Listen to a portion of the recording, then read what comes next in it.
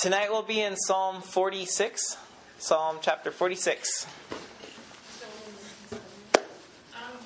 Okay, so Psalm 46, we're looking at stillness. We're actually looking at stillness in the city of God.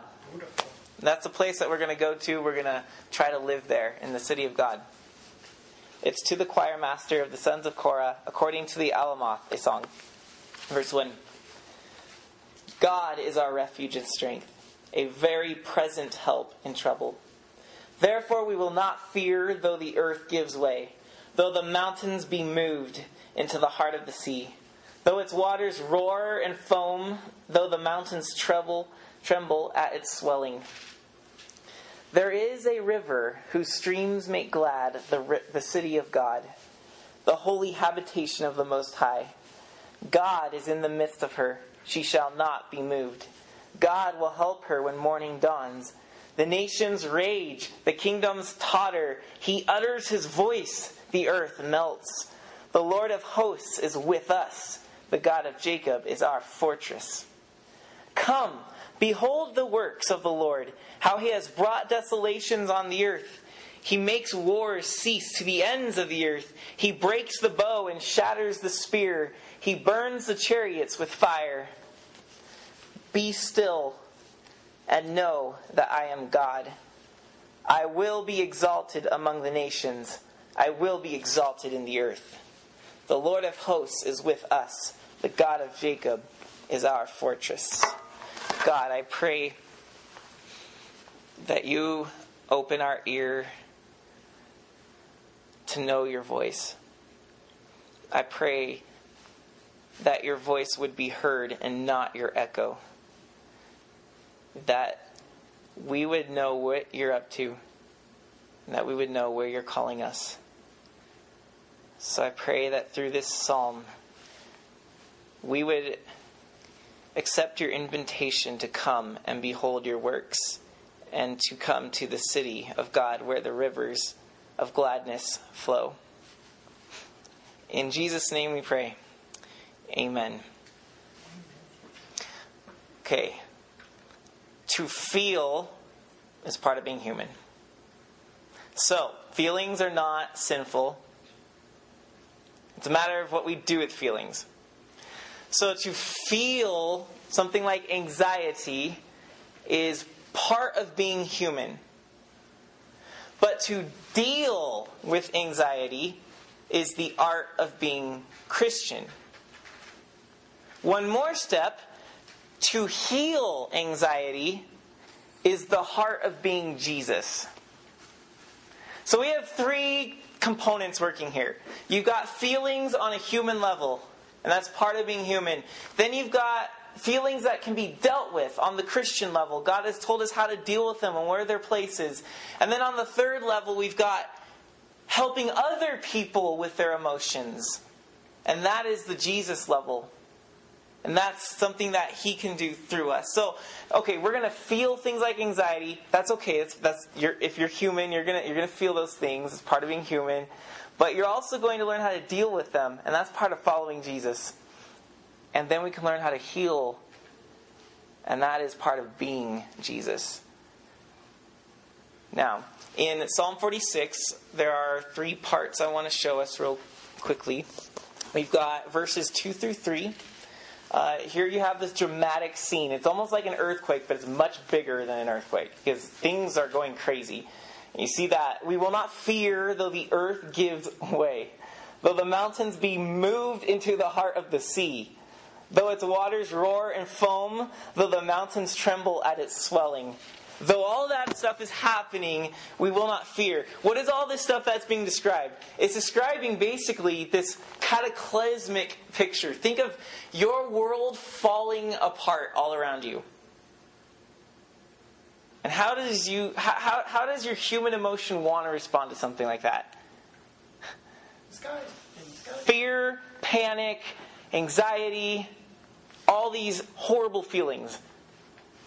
So that's what anxiety I see feels like. It feels like your world is like, you don't even know. My mountain might be thrown into the sea tomorrow. I don't even know how to control myself.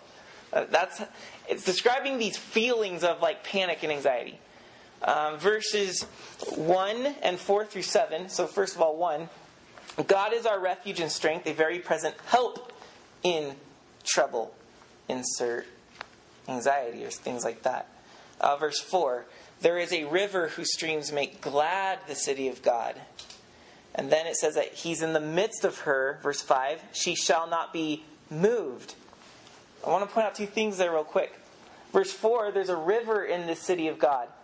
What was happening in the scene of anxiety? You have oceans that are roaring and foaming and swelling, and they're raging and they're angry. But in the city of God, you have this river with streams. It's a much calmer picture. And then it says that the mountains might be moved into the heart of the sea. But in verse 5, we see that God is in the midst of this city, and it will not be moved. You see the contrasts that are being set up. There's something that's being shown here. And then verse 6, the nations rage, the kingdoms totter. He utters His voice, the earth melts. That showing that in this city, God's in control. So in verses 2 and 3, you have this picture of anxiety. Everything's falling apart. Here in the city, you have a picture of God's city. And things are not falling apart. He's got things ordered and controlled, and things are safe, and things are the way they're supposed to be. Now, in verse 10, we find out how to get to the city. The psalmist, you see in verse 8, invites us. He says, come. And then in verse 10, this is what he wants us to do. He wants us to be still and know that He is God. And that He's over everything like the earth and the nations. So, you have on one hand this horrible picture of anxiety. On the other hand, this beautiful picture of God's city. And then you have be still, inviting us into the city. That's how you get there. From here, mountains falling, world crumbling, and chaos, to be still and enter into the city. That's the makeup we have here with this psalm. So, we're going to now go through this a little bit because we're talking about the stillness. And the psalmist tells us to be still. So what exactly does it mean to be still? Well, if you have the New American Standard Bible, which I don't think any of you particular people do, but a lot of people do. The New American Standard translates be still as this. Cease striving. So to be still has this implication of you're going to stop doing something. And particularly the NASB says stop striving. The Message says step out of the traffic. That's what be still means to Eugene Peterson in the Message. Step out of the traffic. The traffic is a very soft word for talking about verses 2 and 3. You know, seas coming and the mountains being thrown into the heart of the seas. It's like, step out of that. Like, yes, sir. Definitely will. In one particular translation by a guy named Robert Alter, he translates be still as let go. Because part of the Hebrew word deals with letting go of something that you have your hand firmly grasped on. So hopefully I think all that might give you an idea of what is being still calling us into. It's not just literally this like, what are you doing, Nick? I'm being still. Like, that's not what he's calling us to do. There's something happening. It's a ceasing and it's a releasing of things. So, feeling anxiety is part of being human. The tyranny of the busy. That is our number one enemy to stillness. The tyranny of the busy. It's this thing that comes into all of our lives, and it kind of tells us how things are, and how to behave, and how to be, and what to respond to. And it comes in and makes us slaves. It enslaves us. In fact, I've heard one person put it this way. That busy, B-U-S-Y, stands for being under Satan's yoke. That busyness is this system that sucks us in and enslaves us. And what it does is it demotes you from a human being to a human doing. Because in the tyranny of the busy, you are constantly finding yourself a slave to reacting to the next deadline and task. When I'm busy, I am a series of reactions, and I am therefore finding myself defined by what I do rather than who I am or what I be. That's the tyranny of the busy. So, the busy teaches us to look for what is urgent, and you're always reacting to what's urgent. Urgency here, urgency there. So I'm here, now I'm there, and then like the next deadline, I got to keep moving, keep playing it quick. And then all of that urgency, when we fall into this trap, that is where often anxiety comes from. It's this constant feeling of, I may not make the next deadline. I may not finish the next task. I might let somebody down. And constantly beside yourself about what is urgent right now. Sleep? Yeah, but my teacher will be mad if I don't do my paper. There's this constant battle of what am I to respond to? And that can produce anxiety because you constantly feel like you're not good enough and you're letting people or things down and that the world's going to stop if you can't keep on it. Or worse, your world is going to crash into that heart of the sea, like in verses 2 and 3. So that's the feeling, and that can overwhelm us and take over us. So what I want to say is that you and I must be intentional about seeking God. Because if I'm not intentional in seeking Him, I'm going to constantly find myself reacting to what's urgent, to busyness. Why? Because those things have deadlines. God never puts a deadline on us. So I'm going to just keep putting that off until I'm not busy anymore. That's never going to happen.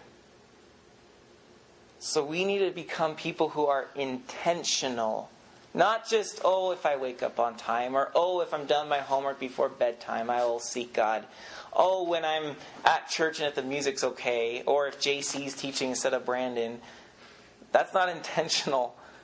We need to choose to spend time with God. And the realm of choosing is stillness. Now, this is a scary word for us in our society. Stillness? What is that? So let's move into how we deal with things like anxiety. How do we deal with these emotions? And stillness is the answer. This is how we deal with it. What is stillness? Stillness is a place. Not a physical, but a place, a metaphorical place of action. It's a place of prinking.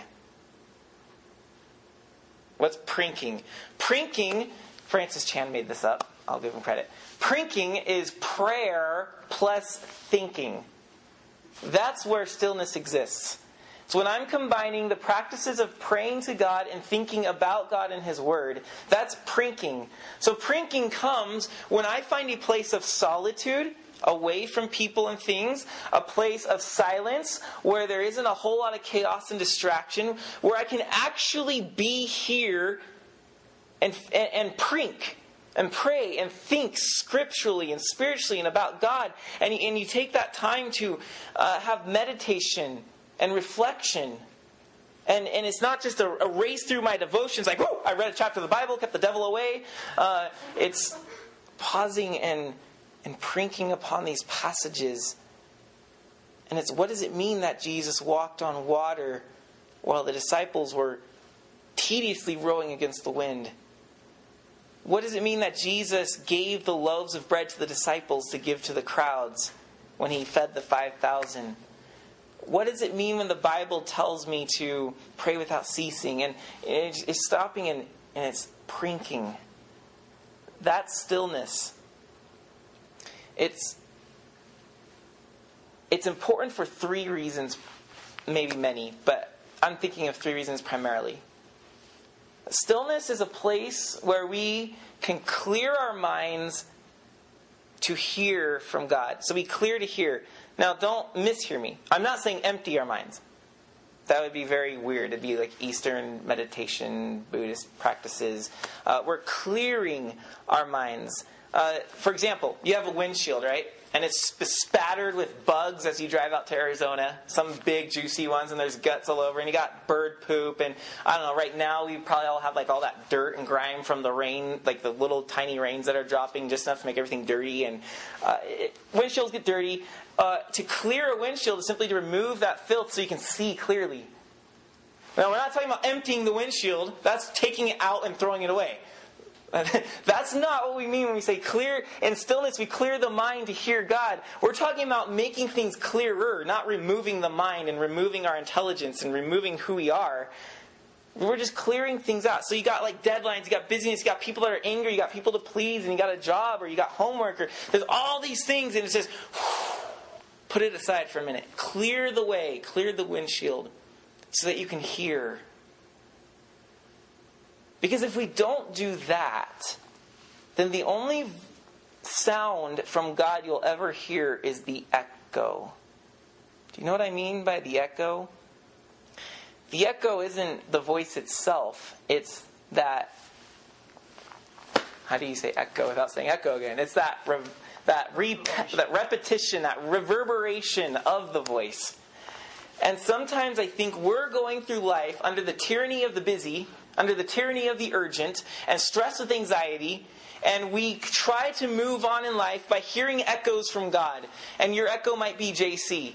It might be a devotional book where some smart dude wrote a quick little smart thing about the Bible, like, ooh, that was really good. Or you're just going through your day hoping that you think about God somewhere, and just these vague, shallow, what the heck thoughts and things you're getting. That is an echo. But to hear the voice itself of God, it only comes in stillness. Like Elijah, some of you might remember the story where he defeats the prophets of Baal, and the king wants to kill him because he messed with his prophets, and he's fleeing for his life, and he's out in the wilderness all alone, and he's just beside himself, depressed. And the earth shakes dramatically, and it says that he didn't hear God. The fire blazed ferociously. He didn't hear from God. The wind poured through down the mountains and ripped rocks away ferociously. He didn't hear from God. And then at the very end of this passage it says, and then he heard a quiet voice. And he heard God say, Elijah, Elijah, what are you doing here? Why are you being a coward? Don't you know I'm with you? And the whole point of that passage is to show sometimes we need stillness, not to hear echoes anymore, but to start to hear the voice itself. Some of us may not even know what that sounds like. I think it's time that we receive the invitation into stillness. So stillness helps us deal with things like anxiety because we clear to hear God. Secondly, it makes us human beings rather than human doings. This is huge. You are, by definition, a human being. I've never talked about humanity as a human doing. Look at that human doing. Isn't it cool? You talk about human beings. There's man, there's woman, long hair, short hair, black hair, blonde hair, weird looking, pretty looking, human being. It talks about an essence of who you are. And in stillness, we get to that point where we remind ourselves, I am no longer defined by what I do. I'm defined by who I am. That my character is more important than my achievements. And I sit there, and between me and God, I begin to understand who He's made me to be. And my doing is then an outflow of my being. Not my being an outflow of my doing. And that's the chaos that leads to anxiety, is when we constantly feel like I am what I do. My being is defined by my doing. And God never meant it to be that way. He wants you to be a human being. And out of that, knowing who you are, let your works follow through. And in stillness, we find out who we are. Third, stillness is a time to let go and know. Like verse 10 says, be still and know that I am God. Let go and know. Let go of the anxiety. Let go of the demands. And know that God is calling you to particular purposes that maybe man isn't calling you to. And so it's in this stillness that we clear our minds to hear the voice of God. We understand we're human beings, not human doings. And we let go and we know that God is here and that He speaks. And it is through these that we enter into this beautiful city where the rivers, it says, there's a river whose streams make glad the city. The whole city is glad. But there's rivers. And stillness is that place where we come and we sit by these rivers. And we listen and we prink.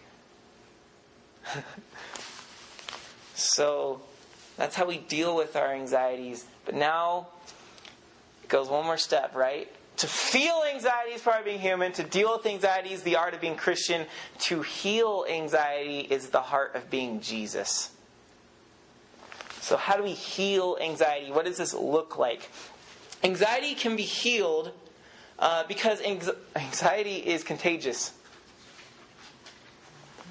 You're in a family where you see the parents reacting to a crisis, you get very anxious. Like when they panic, you want to panic. When they see everything as a threat and everything's negative, you see everything as a threat and everything is negative. When you have a teacher in the classroom that makes every paper feel like doomsday, you feel like it's doomsday. Anxiety is a negative disease that spreads quickly. But so is stillness as a positive remedy that spreads just as quickly. If you ever notice people that are calm and together, it's like you suddenly I want to be like that. I want this to rub off on me. So here's the lesson, as we learn to sit in stillness, we experience healing from our own anxieties.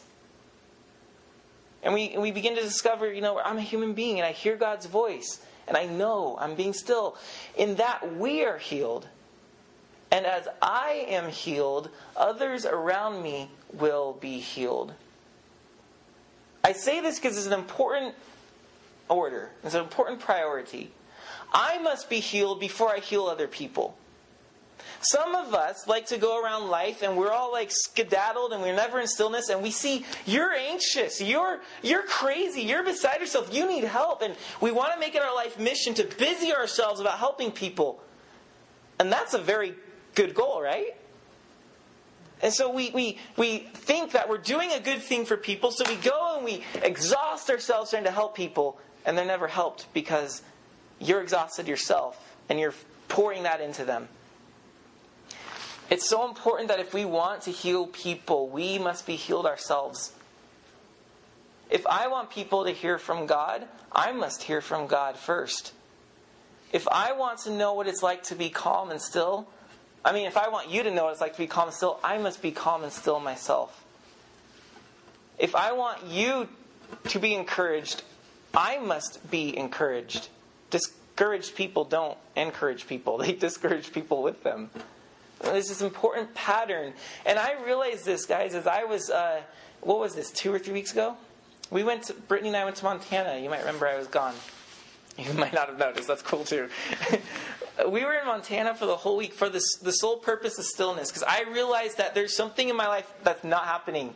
And it was stillness. And I needed stillness. And I was totally the one that was under the tyranny of the busy. I was reacting to everything that's urgent. And I was going crazy. And couldn't even distinguish what was an echo and what was a voice anymore. And it was just like, what is going on? So we fled to Montana and said, bye everyone. And fortunately, cell phones didn't even work where we went. It was awesome. And we just sat in the middle of 20 acres or something they owned? 20 acres of undeveloped land. We had a building, of course. But beyond that, it was all undeveloped. And there's a lake. And we just had no agenda. We were in no hurry. We just said, let us live a week in stillness. And it was amazing. It was amazing the healing that happened in here. And I began to realize, as I would just spend every day either sitting in a canoe on the lake, watching nature, reading the Psalms, or on a rock underneath a tree in the shade, watching the animals and critters around me. It was amazing that as I was immersed in that, God's ecosystem, God's creation, I began to notice things in creation I never did notice. Things that I felt were speaking to me. Basically, things like, and I'm no like biologist or I don't know, like ecology, an ecosystem. What am I trying to say? The way nature interacts with each other, and there's a delicate balance. Like I don't know a whole lot about that. I just know what I was observing. So ignore my shallowness in this part. But as I sat there, I began to realize, you're watching animals, and you're like, these animals are not living for any other demand than that they need to eat and make a shelter for themselves and reproduce. And that's basically what animals do. That's what creation does. The trees, as I was just looking at them, it seems like they just do nothing all day. But actually they're doing something. They're there rooted, and the whole time they're soaking in sun so that, that turns it into energy or something, and then they're growing and they're sprouting up, and then eventually they drop their seeds and other trees grow. But basically I realized that the tree was never busy trying to ask the beaver what he's doing, or interfering with the gossip between the mooses or the meese, whatever they are. Like the trees weren't doing that. The tree, as I looked at it, no matter how long I looked at it, it was concerned solely with how he's growing. And I was sitting there going, creation is so self-centered. And the eagle's just flying around, and we watched this bald eagle literally 20 feet from our boat snatch a fish out of the water and go up in the tree. Like, I know bald eagles are rare, sometimes you see them from a distance, but we literally saw him like from here to the wall, just sitting in a tree eating this fish, and it was like, oh my gosh, it's a bald eagle. And the mama eagle comes and soars 10 feet over our heads right over the canoe. We're like, oh, I thought he was going to take my head off. That was so cool. And we watched the male eagle just kept eating the fish. And the female eagle, he never gave her any. And the eagle was just constantly concerned, flying around. All he's doing all day, flying around, looking for food, found food, eating food, looking for more food. And if you happen to have babies, the mama eagle's basically like, getting food for the babies and feeding the babies and watching them, keeping them. Like, that's all they're doing. You go down the list, the deer, self-preservation, eating grass. Human, run. Self-preservation, eating grass. Human, run. There's like same patterns all the time. But what I began to realize was in this, quote, selfishness of creation, it was actually preserving the whole system. Let me give an example. The grass, selfishly just growing, that's all it does. It doesn't do anything else but just grow. But if the grass decided to stop growing, then the deer have nothing to eat. If the deer have nothing to eat, because of the selfish grass, the deer die. And if the deer die, then the wolves and the bears and the mountain lions and the other predators have nothing to eat. And if they have nothing to eat, well, everybody else is happy. But then man has nothing to hunt and no skins to make, and I don't know. But see, like this whole ecology thing, if the trees stop growing, then there's no more oxygen in the air and everything dies. Or there's no stuff for squirrels to live in and bees and bugs to do their thing like they're always doing. I don't even know what they're doing. They're just always doing all this stuff. All of this, quote, selfishness I began to learn was actually not selfish at all. Nature was concerned with its own health for the sake of the entire system. And people might put pressure on you to constantly live for others. Important indeed, if you first understand how to take care of your own soul. Then out of the overflow I can help others. But if I just live constantly helping others, you're actually going to help nobody, as you're a miserable wretch and don't even know God's voice anymore. And where are you taking others then? You're taking them down your same path. Stillness is where it all begins. And then we reach out and we can begin to heal.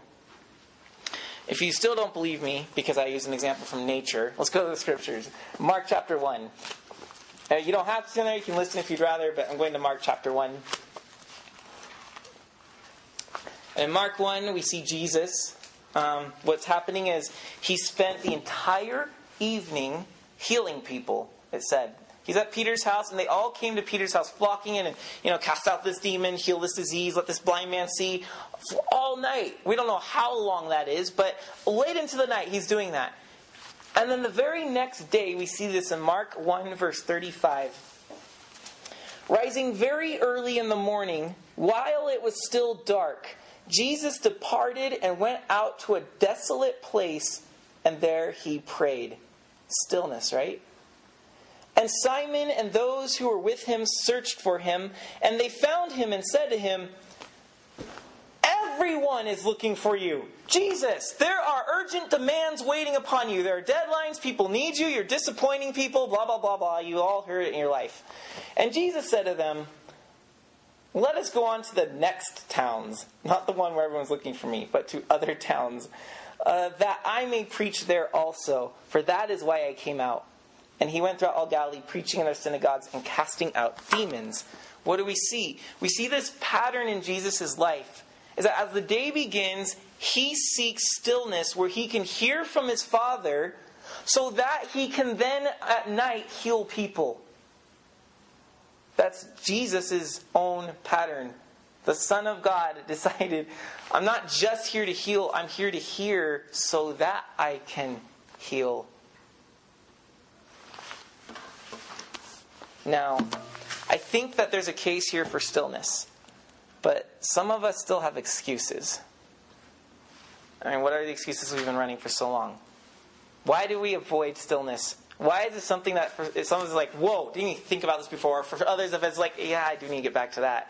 Like, why is that the case? Why do we avoid it? I think that there are 4 quick reasons why we would avoid stillness. And the first is this. It's probably the deepest level. Is that we are running to avoid reality. We're running to avoid reality. We don't want stillness because the minute I stop and there's silence and I have to actually think and I pray, suddenly reality catches up to us. We live in this mentality that we convince ourselves that if I keep working and I keep meeting deadlines and I keep being busy, I won't have to think about my anxiety. And so we try to just keep ignoring it, distracting ourselves from it, keep on moving, and think if I just keep moving fast enough, it won't catch up to me at all. But you're actually confounding the problem. We need stillness, and yes, it'll catch up to you, but guess what? You'll also learn how to deal with it and be healed from it. So we avoid it because we are trying to outrun reality. That's stupid. You can't do it. It will catch up with you eventually. Might as well deal with it every day in stillness. Second reason we avoid. We value deadlines. I don't know why, but we do. We value... If you've got 5 options here, 4 of them have deadlines and 1 of them doesn't, you're like, gotta get the deadlines done first. And if there's time, I'll do this extra. Well, as I said before, God doesn't put deadlines on us. So generally what we tend to do is say, okay, I'll deal with the deadlines. Oh, no time for God. Moving on. We value deadlines too much. I have to wonder why. Maybe because we think that we're more important every time we complete a deadline. I don't know. Number 3, we avoid stillness because of unbelief. Look at verse 4 again. Well, you're probably in Mark. Verse 4 talks about the rivers that make the city of God glad. Do you believe that God can be desired? I know that when I avoid stillness, one of the core reasons is that I stop believing that God can and should be desired. When I avoid stillness, I'm usually still in my Bible. I'm doing prayers here and there. But it's more of like a, I'm supposed to, or I should, or I guess it's somewhat good for me. But in these processes, I don't find myself actually desiring God. I seem to forget and to stop believing that God promises abundant joys and pleasures for those who seek Him. The Psalms are full of expressions of, I was glad when they said, let me go to the house of the Lord. I will come to God, my increasing joy. All these passages, at my right hand are pleasures forevermore. And with me is joy for everlasting. Do I believe that? That when I'm with God, I'm the happiest my being has ever been. If I believed it, I would not avoid stillness. I would pursue it. I feel that I stopped believing that God is to be desired, and therefore stillness is not to be desired. Fourth reason we avoid stillness is time. We tell ourselves we don't have time. Really? Yeah, I'm too busy to stop and just be still. Like, what is that even getting done? I would argue, actually, that you're too busy not to be still. One more passage in Mark 6, and we're going to close here. We are too busy not to be still. Mark 6. So, the disciples and Jesus had just fed thousands of people, 5,000. And they are now moving on to their next goal, their next destination. And here's the story.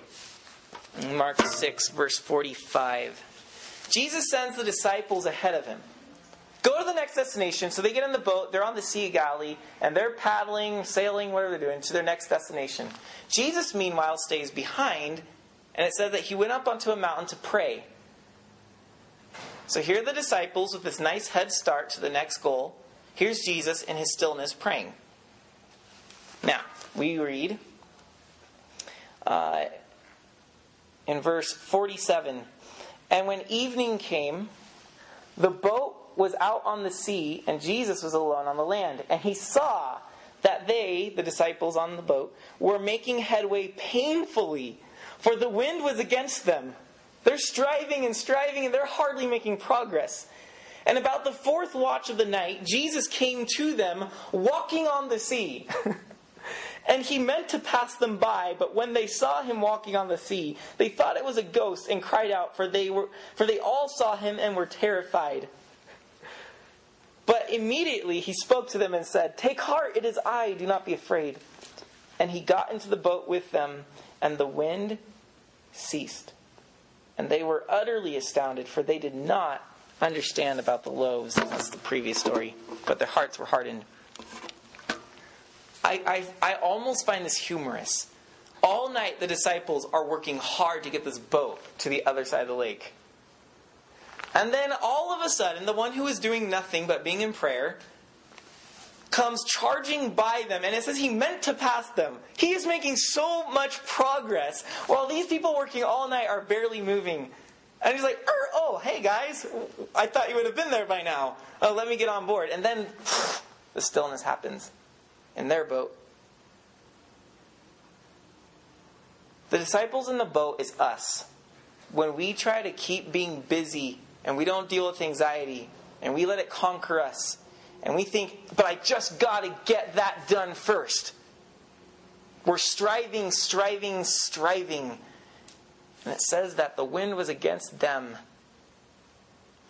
Meanwhile, Jesus, who took the time in stillness and prayer, then picks up his journey way after the disciples and actually makes better progress than they do. What's the lesson? Stillness is better than striving. We actually can get more done if we were people of stillness than if we were people of just press on and strive and get that next job done. So, do we have time? I would argue that maybe we're too busy not to be in stillness. We need more energy. We need more health. We need more God working with us, not the winds working against us. So with the psalmist, can I invite you guys to, with me, be intentional about our seeking God? That we would seek stillness and that we would frequently visit the city of God, where the rivers flow and the streams make the city glad. Let us be frequently there. And as a result of that, accomplish those other things that people think we need to do. God, I pray that you'd make us people of stillness. Teach us how to hear your voice, how to clear our minds, how to prink, how to cherish and desire you. In your Son's name we pray. Amen.